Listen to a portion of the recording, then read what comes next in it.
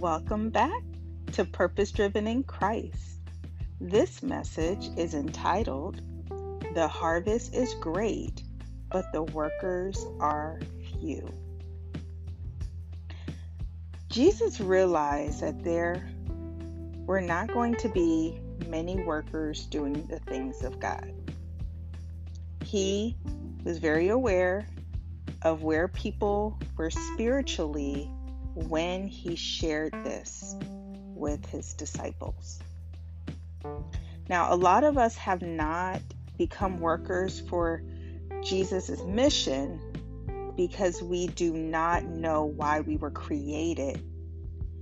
This is because of misaligned identities or not understanding our purpose. So I really like how in Luke 10:1-2, he shares about the need for more workers. The Lord now chose 72 other disciples and sent them ahead in pairs to all the towns and places he planned to visit. These were his instructions to them. The harvest is great, but the workers are few. So pray to the Lord who is in charge of the harvest. Ask him to send more workers into the fields. So in this text, he's preparing his disciples to pray for more workers because he knows there's a harvest of people who want to know the truth. There's a harvest of people who want to know why they were created. And that is currently going on. He wants us to pray and be in a place of faith with wanting more workers for the things of God. Those who are doing the mission of Jesus. And he also prepares them to not take anything personally if there is rejection when they're doing the things of him. So in Luke 10:16, then he said to the disciples, anyone who accepts your message is also accepting me. And anyone who rejects you is rejecting me. And anyone who rejects me is rejecting God who sent me. So when we are doing the work of Christ and the message is not received and there's rejection, they're not rejecting you. You're a messenger. We're messengers. When we're doing the things of God and we're sharing a message, we are the messenger. So if they reject it, if they say, I'm not interested, I'm good, I don't need prayer, I know where I'm going, and those types of things, literally just rejecting Christ, they're not rejecting us, they're rejecting him. And this is why it's so important to not take evangelism and sharing the gospel, to not take it personally when a person does not want to hear what God has to say, because that's who they're rejecting. But there are people who will not reject it. Why? Because they have a heart to want to know the truth. Their heart is at a place where they really want to know why they were created. They really want to know their purpose for living. They really want to have security in knowing where they will go when they leave this earth. So there's a harvest of people who want that. And he's indicating there's a harvest out there, but we need the workers to rise up to do the kingdom work. And so in Luke 11:23, there's also a reminder, anyone who isn't with me opposes me, and anyone who isn't working with me is actually working against me.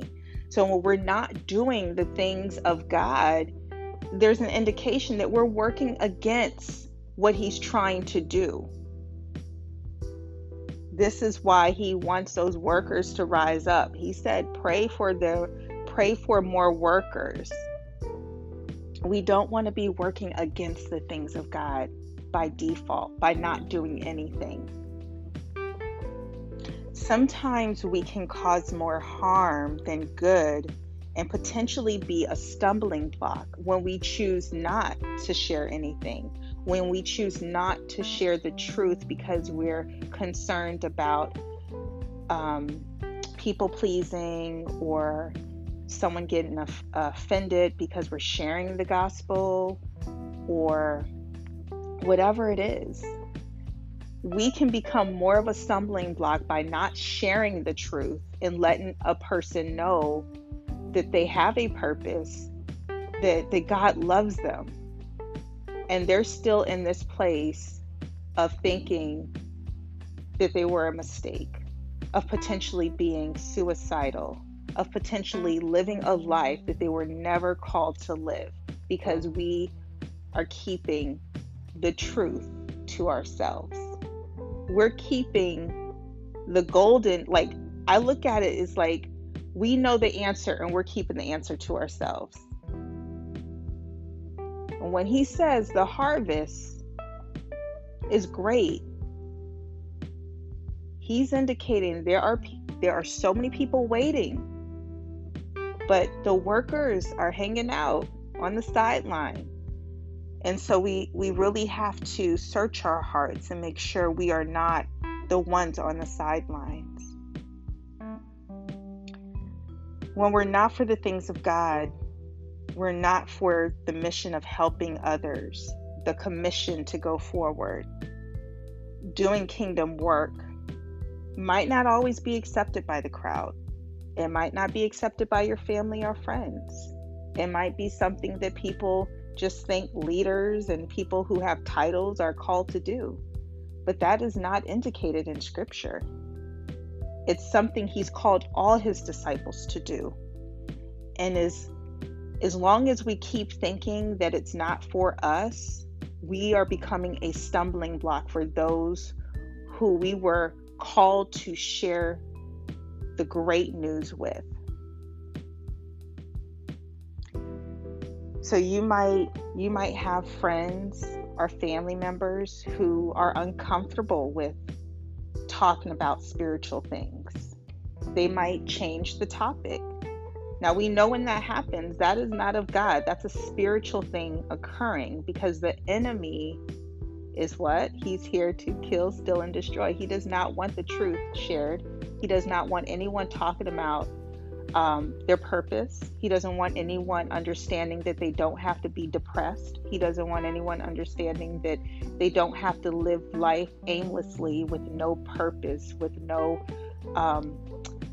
ambition or understanding that they're loved. He wants to shut that down, and he shuts it down by keeping us preoccupied with our agendas, with our areas of discomfort. So the opportunities are going to be there to share, but the question is, will we share when the opportunities present themselves? The number of workers are still few in comparison to the number of people who want to follow Christ and who are waiting. And a lot of people don't even know they're waiting to hear the truth. When you start to step out and share the great news of the gospel, people are enlightened. Even if they don't say they're enlightened, you see it on their face as if they just received information they've never knew about. This is beyond just the gospel, but this is even about purpose. It doesn't just stop at sharing how do you get to heaven, but it's now living this life on earth that we were called to live. And they realized that, wow, there was truth that was withheld from them. Do you know how that information is being withheld? From the workers not arising, from the workers not sharing. from us not stepping out of our comfort zones. So this is why there was a command to pray for more workers. Now, here are some of the distractions from not being a worker. The love of money, loving the money, chasing the money, and letting that be the ultimate goal and purpose. So sometimes we can convince ourselves, well, I need to make sure I have all this money saved and I need to chase after this and have a legacy.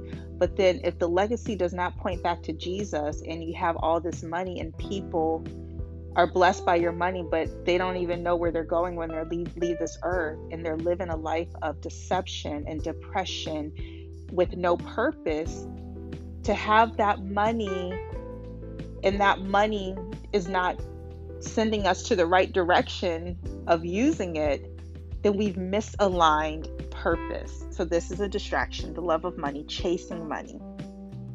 Another one is the love of admiration and the sense of wanting to feel accepted and belonging. So this means a person might chase after relationships, friendships, wanting to be accepted by others.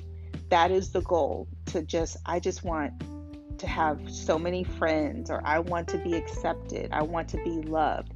This is one of the reasons why individuals might join different organizations to feel accepted. They might join gangs, the gangs that do things that harm other people, because these types of things help them feel loved and accepted.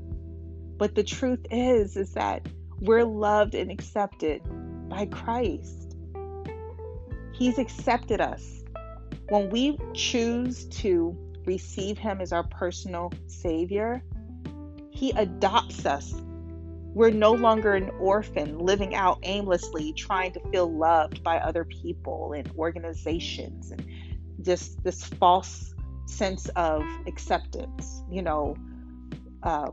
worshiping other little gods through organizations, and literally indicating that, those types of things are more important than the God who created us. And this is what's happening here in this earth.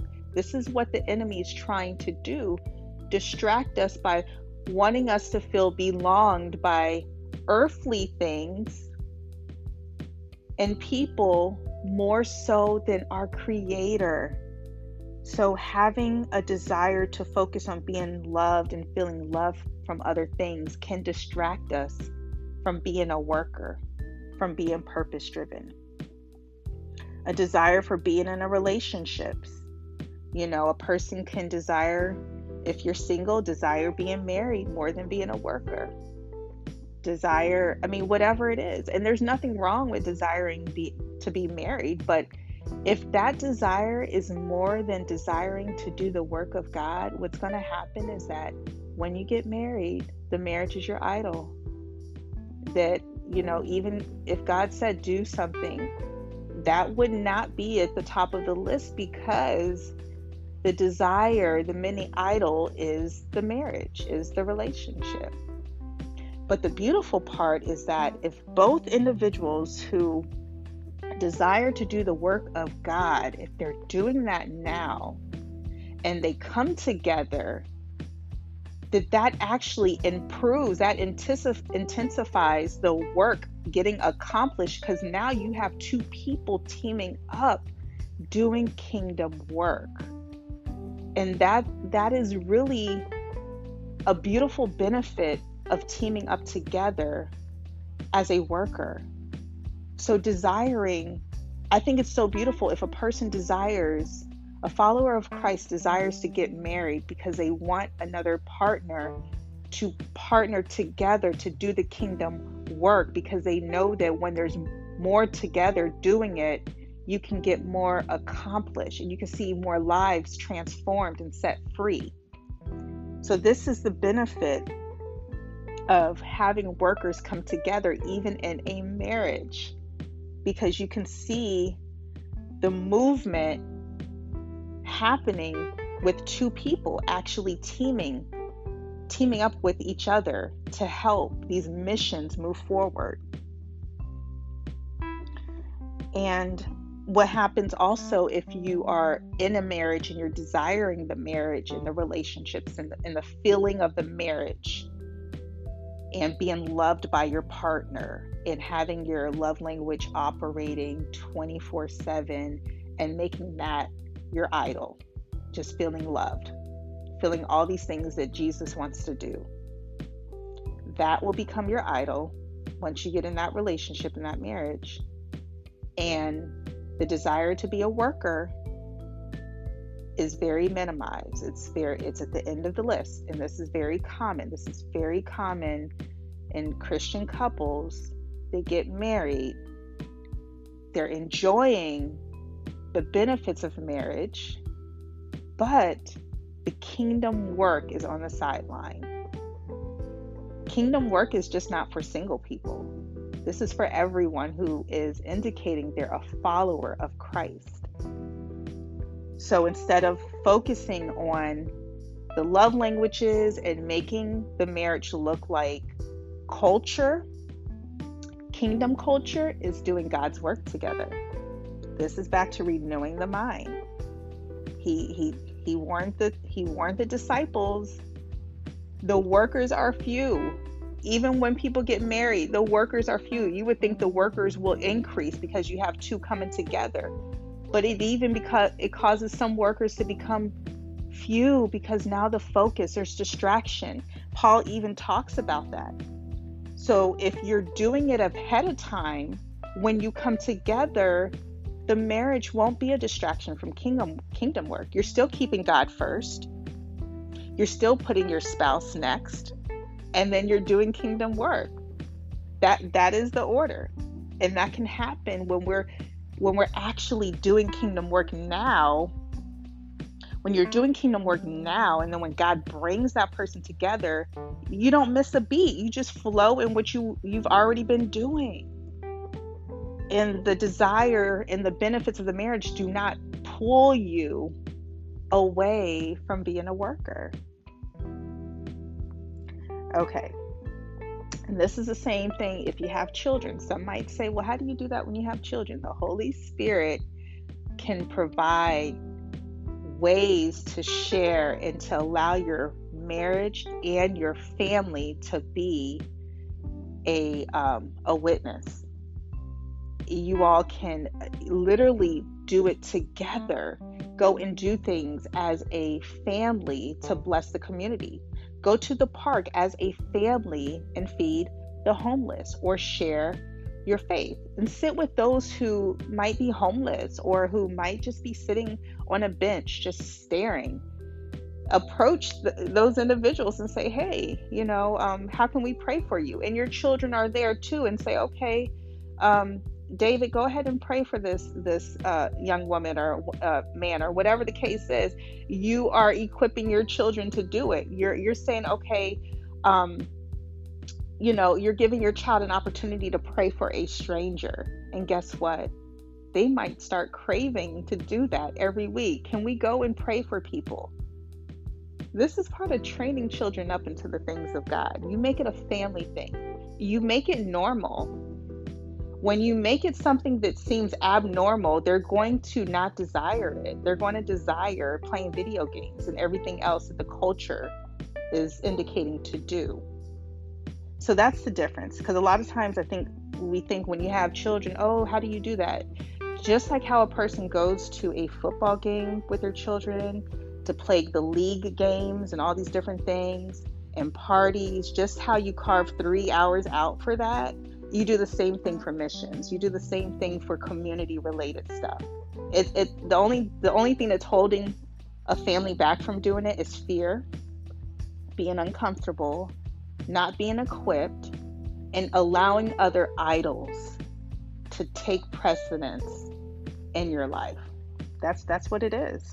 Because the time is still there. If you take the same time away and say, okay, we're not doing the sports, we're not doing the video games, we're not doing the party, we're just going to do this. And you'll see you actually do have time to do it. But then it's important to always get to the root as to the why That is not at the top of the list. The thing is, as you're listening to this message as being a worker, and as Jesus was talking to his disciples when he encouraged them to pray for more workers, he was at a place of understanding that his disciples had the heart that he had for people. Because look, they left their lives behind to follow Jesus. So at this point, they're doing what Jesus did. And so when our heart is to follow him, it's not, you're not feeling like you have to. You become at a place of, I want to. You don't have to tell me twice, Jesus. I want to do that. That's where we should be. Like a want to. I want to do the mission of Jesus. So anytime we feel like we're feeling compelled, or I feel forced, or I feel like I have to do that, we want to, one, break the spirit of legalism and the spirit of religion off our lives, because this is not about religion. This is about a relationship that leads us to doing kingdom work. It's through a relationship. When you love someone, you do stuff that pleases them. You're on their mission. You're on the page that you would want things to move on the same accord. And that's the same thing it is. That's the same way it is with Jesus. When you love him, he said when we love him, we obey his commands. And his commands are to go and make disciples and share the good news. And if we look at it solely as a command and not of empowerment, like, thank you, Jesus, for empowering me with purpose to go and do that. Now I understand what I'm here for. Instead of looking at it like a command, when we truly follow him and love him, we look at it like, thank you, Jesus, for showing me what my purpose is. I want to do that. That's a big difference. Because when we look at it like, oh, I have to, we're not going to do it. Like if you feel like you have to love your spouse, they're going to pick up on that. They're going to see that, wow, you're just doing this because you want me to not say this or say that. So you have to really do stuff from the heart and not from a place of feeling like you're pressed to do it, or if you don't do it, you don't appear like a Christian. This is why we have to work on the heart issue. Where is the heart? What idols are there that's causing a person not to want to do the work of Christ? What types of things have infiltrated the heart, the mind? Is there an area of fear? Is there a place of pride? Has culture become an idol? Is there concern about what other people might think? So we always have to get to the root as to why the heart is like that. If I'm not wanting to do anything God has called me to do, if I don't want to read my word or pray or anything like that, I have to get to, where is this coming from? What is the root? What kind of what windows have I opened? Who am I around? What influences are getting me to that place of not desiring? Because whatever that root is, that needs to be dealt with so that we can truly do things freely with sincerity. Whatever we make a priority is truly what's in our heart. You really can't fake it. It's like if other things are prioritized, that means that's what's moving in the heart at the moment. Okay, so in 1 John 2:15 through 16, do not love the world or the things in the world. If anyone loves the world, the love of the Father is not in him. For all that is in the world, the lust of the flesh, the lust of the eyes, and the pride of life, is not of the Father, but is of the world. This is another distraction. Loving the world more than the things of God. The lust of the flesh, the lust of the eyes, chasing after stuff, money, the pride of life, wanting to have fame and titles and be known more so than helping people understand their identity and purpose and helping lost souls get saved, if we're desiring earthly things more than the things of God, then that means that our love is of those things and not of the Father. That's what the scripture is indicating. There will be a lot of, when I indicated the distraction, the love of money, lack of self-control, just really living for the flesh, the scripture talks about this. So in 2 Timothy 3, 1-4, you should know this, Timothy, that in the last days there will be very difficult times. For people will love only themselves and their money. They will be boastful and proud, scoffing at God, disobedient to their parents, and ungrateful. They will consider nothing sacred. They will be unloving and unforgiving. They will slander others and have no self-control. They will be cruel and hate what is good. They will betray their friends, be reckless, be puffed up with pride, and love pleasure rather than God. This is the distraction right here. It's listed here in Timothy. In the last days, this is what we're going to see. More than people being workers. They will be cruel and hate what is good. They will betray their friends, be reckless, be puffed up with pride, and love pleasure rather than God. So being puffed up with pride will have a person with a platform to promote themselves, but not the things of God. And there's a warning that this is happening, and this is why the workers are few. So this is why we have to pray for God to bring more workers. Pray for those to truly start following Christ, so that they can do the work of Him. So here are some ways to avail ourselves. Pray for those who are following Christ to be enlightened to their purpose, to be around other people who will help them move forward. Encourage people to be around godly friends, someone who will pray for them, who will remind them of why they were created, who will encourage them when they're going backwards, when they're in a place of feeling helpless or feeling like they want to give up. You want someone who can encourage you to keep moving forward, not allow you to go backwards and go into a place of depression and drinking and living a life of sin. You want someone to hold you accountable. You want to be in a place where you're befriending people for the purpose of God, not for selfish reasons, not what you can get out of that person. You want to make sure you are having the mind of Christ when you're befriending people, because a lot of times God will cause you to befriend people to disciple them or to call them higher into the things of God, so that they can start being purpose driven, so that they can be on God's mission for living. And we also want to get ourselves off our minds. Once we do that, we will find ourselves availing ourselves a lot more to kingdom work. Make sure you're not surrounding yourself with individuals who drain you.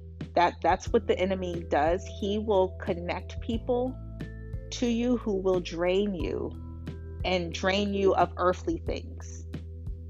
And if you don't know how to establish boundaries, the enemy he'll create that for you. He'll make sure you have no boundaries, and he will allow those who you least expect to drain you of your energy.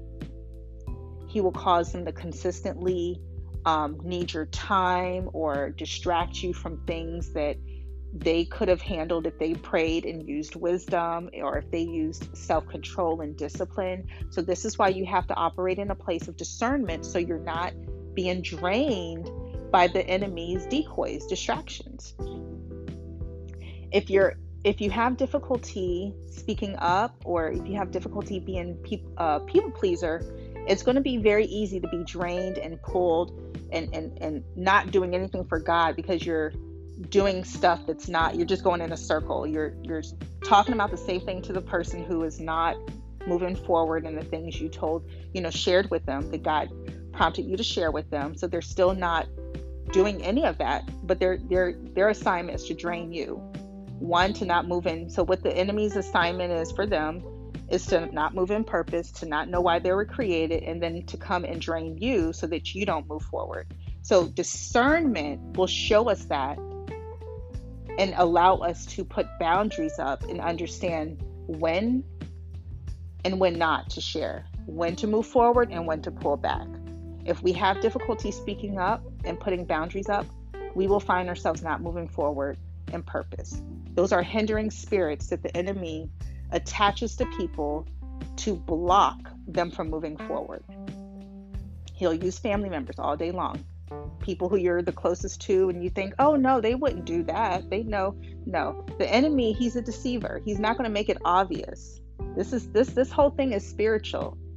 He will allow things that have been on a person's life for a long time that they don't even know they have it. We're talking about that demonic oppression or whatever, the influencers that have not been uprooted out of a person. He will use them to hinder people from moving forward. And we might say, oh no, they're not going to stop. But this is what he does.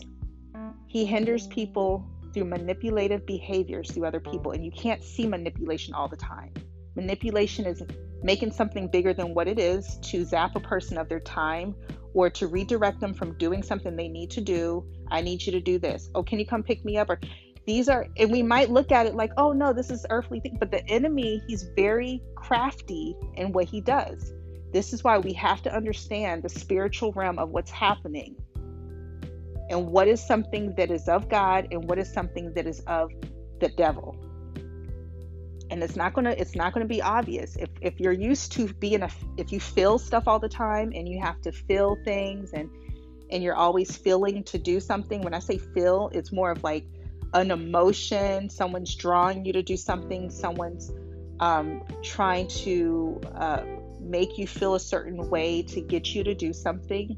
That is a form of manipulation, a subtle form of witchcraft, and that's how the enemy operates to get people off course, especially if God is calling you to do something and you're really at a place of obedience.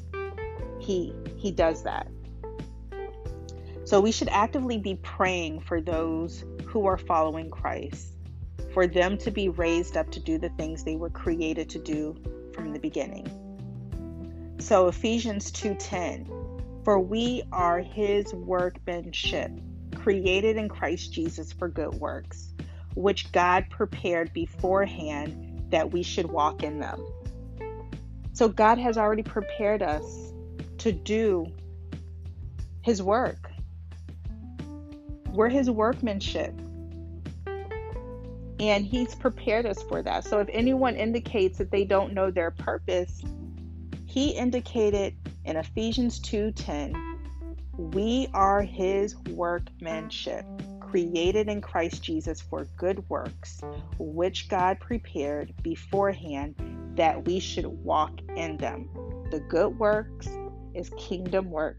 It's being on the mission for Christ, understanding why we were created, loving him with all of our hearts, loving others, living a life that is not enslaved to sin, so that we're not distracted from being a worker, being kingdom-minded, and being in God's will.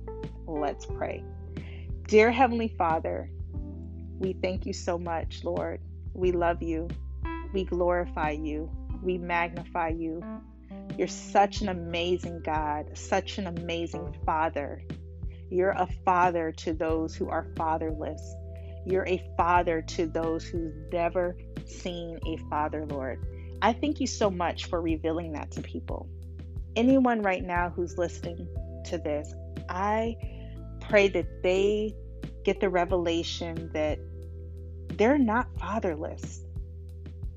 They have a father who created them with purpose from the beginning.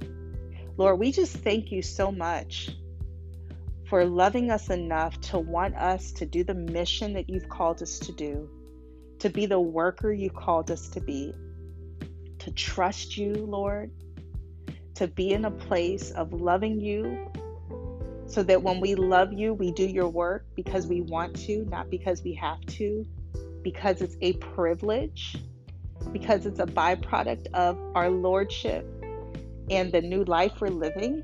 Lord, I thank you for revealing purpose to us, Lord. Lord, and I ask that you help us to continue to live out this purpose, that we're intentional about praying for these workers to get on the field and do the kingdom assignments that they've been called to do from the beginning, Lord. Help us to not walk in a place of complacency and fear, and be in a place of loving money than loving purpose and loving the mission that you've called us to be in. Lord, we just thank you so much. We give you the glory and honor for even thinking of us enough to be workers for your kingdom. What a privilege, Lord. I thank you so much. We give you the glory and honor. In Jesus' name we pray. Amen. All right, you all, be encouraged and reminded that there is nothing impossible with God.